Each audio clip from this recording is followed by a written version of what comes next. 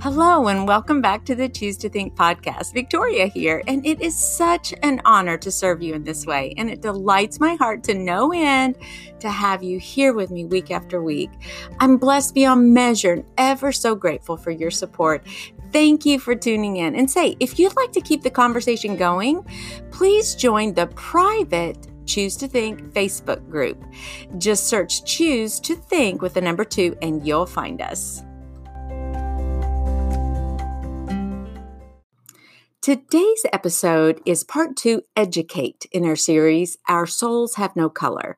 You'll remember from episode 26, part 1, Examine, how we took a deep dive into our own thoughts and beliefs about racism. I've invited you into my journey. And, we uncovered a few definitions to set the foundation, and I shared my journey of self-reflection regarding topics such as bias, prejudices, racism, and discrimination.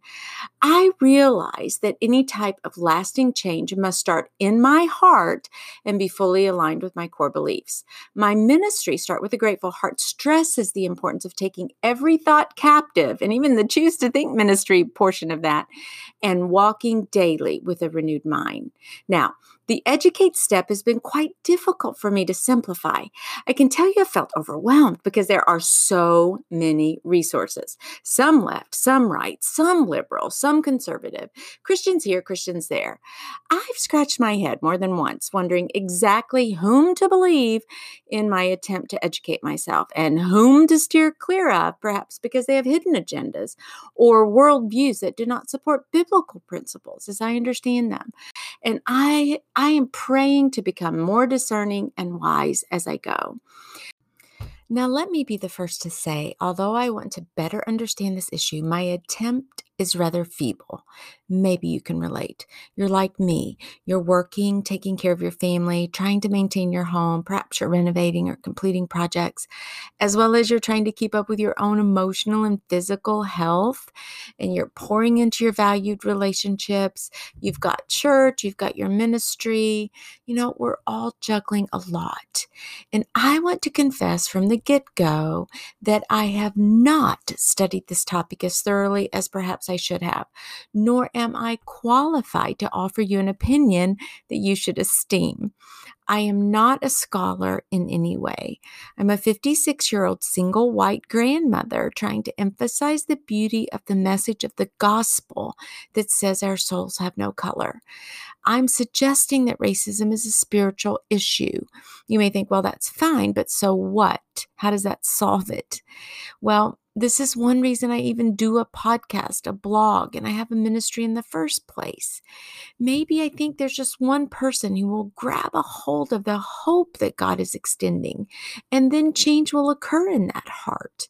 What an ambitious dream that I have. Yes, I would love to influence even one individual for Christ. And I've also made a note to self.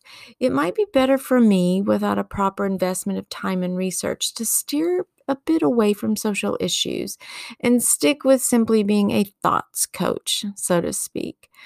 Coming to this realization even has been a part of the educational journey for me as I've studied this topic. Now, for today, I want to reiterate, I'm only scratching the surface of how I am approaching the issue of racism. I don't want to be a sideliner and just be silent and say nothing. My heart really is out to help in some way as God would see fit. Now, this said, you need to listen at your own risk. You may feel like I do, and you're just trying your best to examine your heart, take a position, and do something. In my educational journey, I've discovered what I'm calling 3 hurdles surrounding this issue of racism. The first hurdle is a bit ironic to me, as I see it a part of the problem. And again, you must remember that I'm sharing my journey, my questions, my understandings, is that the very moment we call out a particular color, we may unwittingly be emphasizing discrimination. We may not be helping the cause. Unwittingly, we may be hurting it and promulgating separation based on skin color. The Bible teaches that our souls have no color. All humans are made in the image of God. Biologically, we are the human kind. Our souls truly have no color. The color or tone of our skin is sacred and it's God-given. And you're thinking, well, that's fine if you believe that, but not everybody does. You're right. And I want to quickly go on to say that there's indeed a difference in the treatment of humans based on color and nationality. It's a technical point, but I didn't want to miss this. Of course, all lives matter, including the unborn ones. And if one color group is not treated fairly, we take a stand for the mistreated. We may need to focus on that color group and the issues at hand, pursuing equality and equity. So let's go ahead at this moment and throw a few definitions out there. What is the difference between equality and equity? Okay, you may know that I raised 4 children, and I did not treat them equally in terms of their needs. If one kid wore out or outgrew his sneakers, I bought him a new pair. I did not at that moment also buy the other 3 children new tennis shoes to keep things equal. Why? Because they didn't need them. I used my resources to supply for the kid who actually needed new shoes. This is an example of equity. And this brings me to the second hurdle that I noticed in my research. I asked myself, why do we treat people differently based on color, creed, religion, nationality, etc.? I think there is something about sinful human nature that longs to be superior and oppressive to some extent. Racism is an issue of the heart. My own human heart longs to prove my worth. I may compare myself with others. I might attempt to earn my value using externals like status and rank and power. Sometimes I'm tempted to cut someone else down because it lifts me higher. This is pride, and it's not morally okay to have this residing in my heart as a Christian.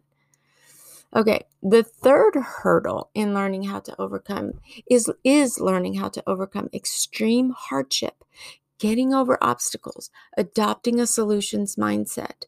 The Negro race has overcome incredible and unconscionable hardships. I cannot even wrap my mind around the atrocities many of this race have experienced. This treatment has been morally wrong, calloused, brutal, and it is anti-biblical.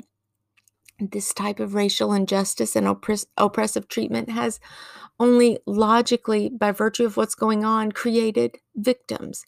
You and I even are probably victims to some extent or situation as well.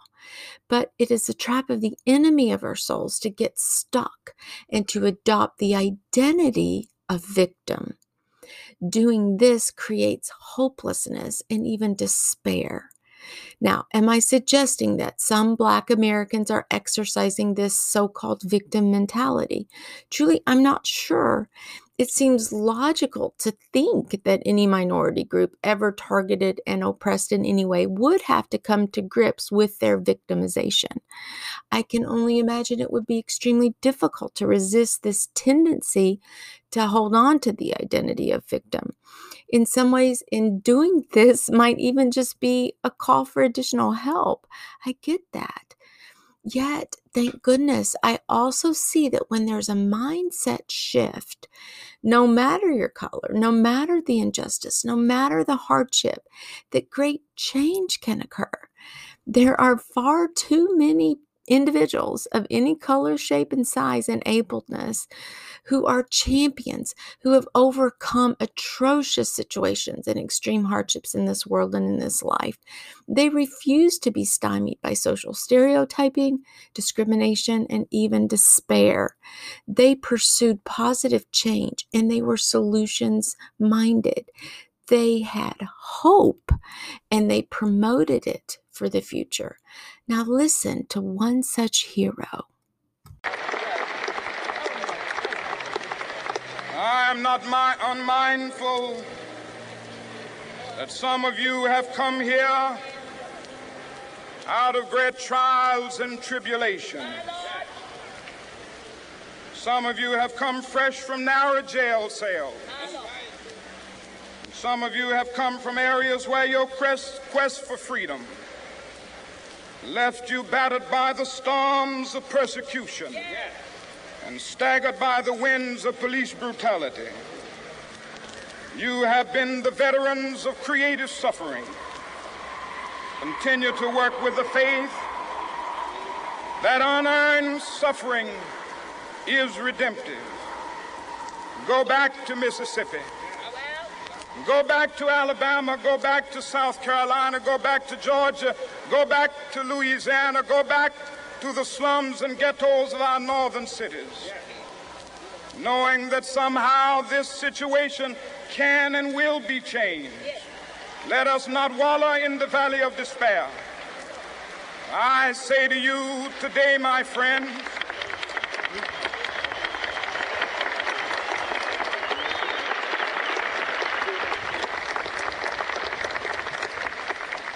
so even though we face the difficulties of today and tomorrow, I still have a dream. It is a dream deeply rooted in the American dream. I have a dream that one day this nation will rise up and live out the true meaning of its creed. We hold these truths to be self-evident, that all men are created equal.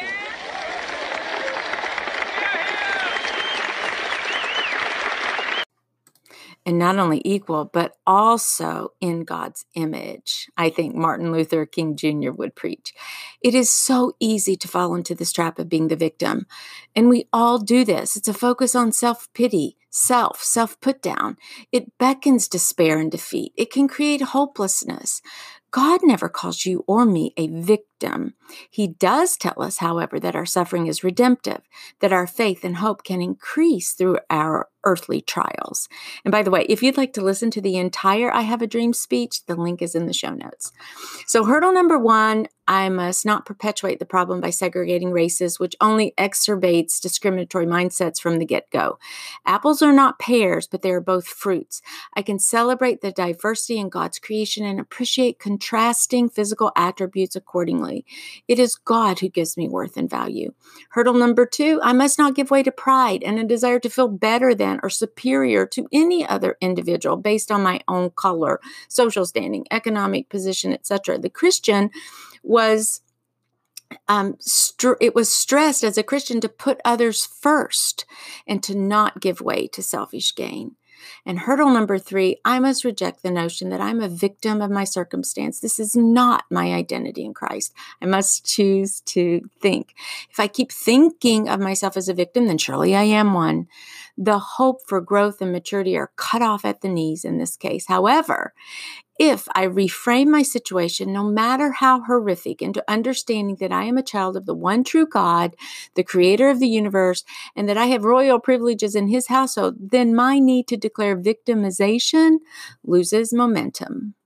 Now, you may be thinking, wait, Victoria, this is so easy for you to say because, after all, you're white. Well, we will talk about white privilege in a moment, but none of us chooses his or her race. I do not want to categorically accuse or deem anyone guilty because of skin color. We all have issues, problems, hardships that we've overcome regardless of our skin color. Yes, it has likely been an easier road for me in some ways because I'm white. And I don't know what to do about this fact other than to examine my own heart, attempt to educate myself accordingly, and engage by helping others, practically speaking, as best I can. I'm not guilty for the sins of my fathers or grandfathers or their grandfathers, but I can reject the devaluing of human life. I can stand against the injustices that were passed down generationally. I can speak out for change and support others who combat racism and hate as well. Now, before we look at the 3 action items in this education step, let's take a quick break for our sponsors.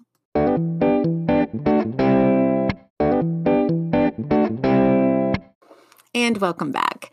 In my quest to educate myself, my approach took on 3 action items. Number 1, develop empathy. Number 2, lean on the heavies. And number 3, commit to spending a set amount of time learning and educating myself each week. Let's go through each one. First, what is empathy? Various synonyms include affinity, appreciation, compassion, insight, sympathy, warmth. I looked up the word compassion in Hebrew and found that the root means to spare, to pity, to be mild, gentle, long-suffering, show a softness toward. Now, how can I develop and foster empathy? There are many ways, such as through reading books, watching movies, researching the causes of various organizations, taking courses and classes, traveling, and volunteering. Now, when I increase my empathy levels, what happens? My heart softens and I become more compassionate for anyone less privileged than I in any way. I want to have an open heart and I want to have a mind bent toward the lost, the poor, the downtrodden.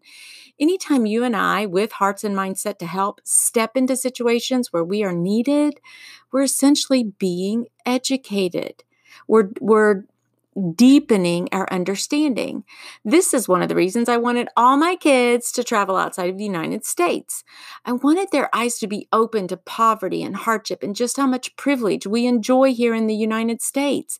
I wanted them to feel like the minority. Now, I found this Mark Twain quote, and it stresses the impact of travel. And here's the quote: "Travel is fatal to prejudice, bigotry, and narrow-mindedness, and many of our people need it sorely on these accounts. Broad, wholesome, charitable views of men and things cannot be acquired by vegetating in one little corner of the earth all one's lifetime." End quote. You and I can exercise empathy when we step into a world different from our own. Our perspective changes. We better understand our fellow humans and what things are like in their world. And this might be a good moment to talk about white privilege. Exactly what is it? In a nutshell, white privilege refers to the fact that by virtue of my white skin, that I have advantages, socially, materialistically, and otherwise, over folks with different tones of skin or ethnicity. Often those advantages are more readily seen in areas where inequality and discrimination are more prevalent. In other words, white privilege means that I, for example, as a white woman, came by these advantages historically from previous patterns of discrimination or injustices within the system. Systemic racism runs a bit deeper, is more universal, kind of as a whole. It's racism integrated in various systems such as employment, housing, education, government agencies, incarceration, police force, immigration, and healthcare, for some examples.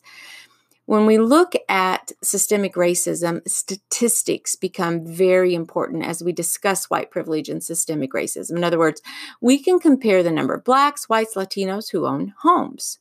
We can contrast how many Black men are arrested and how many white men are arrested for the same infractions. We can look at legal sentencing based on those crimes. But you know what? In this educational step to become more empathetic and to understand these terms, I realized there is so much information out there and it's just overwhelming.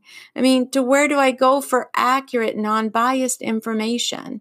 But this took me to step number 2, which flows nicely from my initial pursuit and foundational objective to become more empathetic. In my experience, I knew I needed to rely on those ministries that I respect and appreciate. I had to rely on the heavies, as I called them, like Ravi Zacharias, Tim Keller, and the Gospel Coalition, Priscilla Shirer, Focus on the Family, Truth in Life, Family Life Today. These are some examples. Many respectable nonprofit organizations have teams of folks who are fact finders and who are attempting to produce accurate messages and reporting. They champion a biblical worldview, which offers such respect and honor towards individuals of any color or nationality. Now, I should also tell you that personally, I'm not willing to throw out the baby with the bathwater. I'm hoping to keep a balanced approach.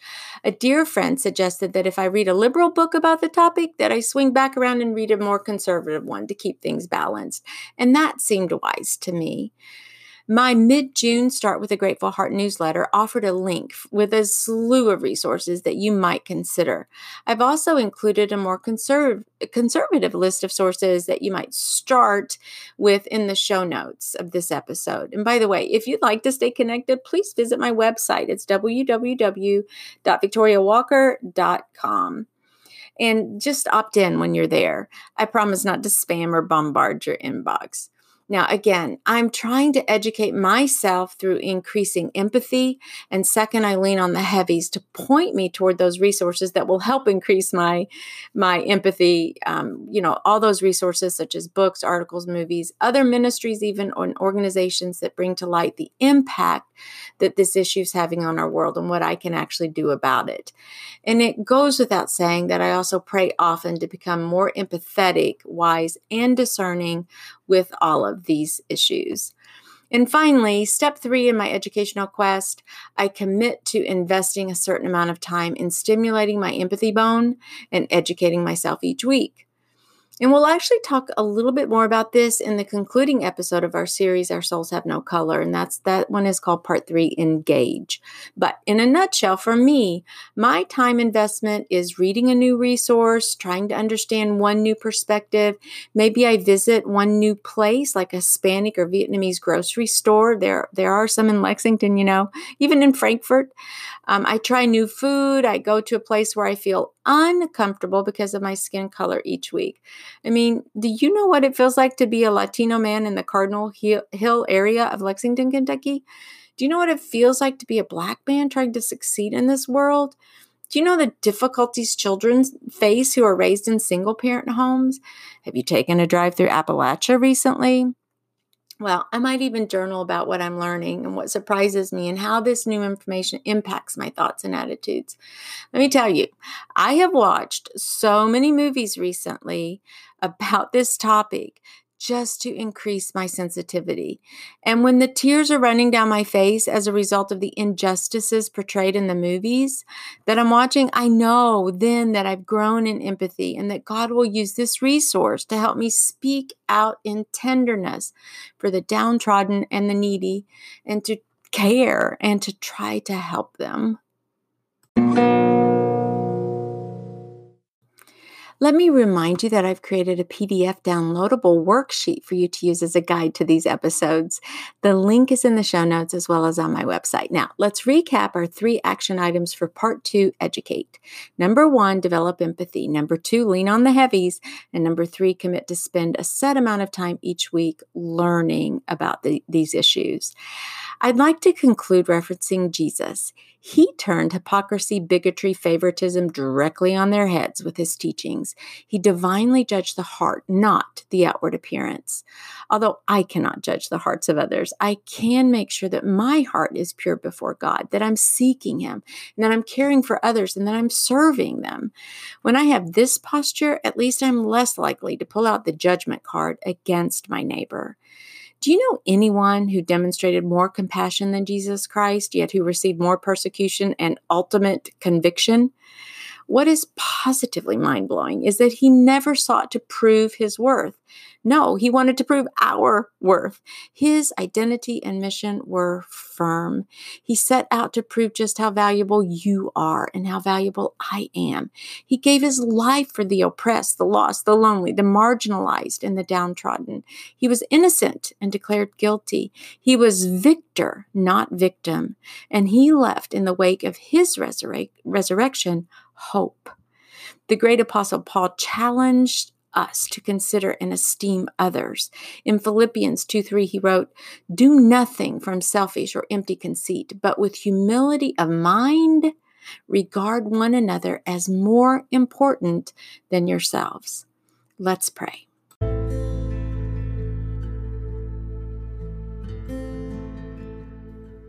Father in heaven, teach us what it means to be empathetic and to fight for the cause of the downtrodden and oppressed. Open our eyes to your agenda in this matter. Heal our nation and start with me. Give us the courage to really get to know our neighbor, even if it feels a bit uncomfortable or scary. Give us your wisdom to recognize the truth as we go forward. In Jesus' name, amen.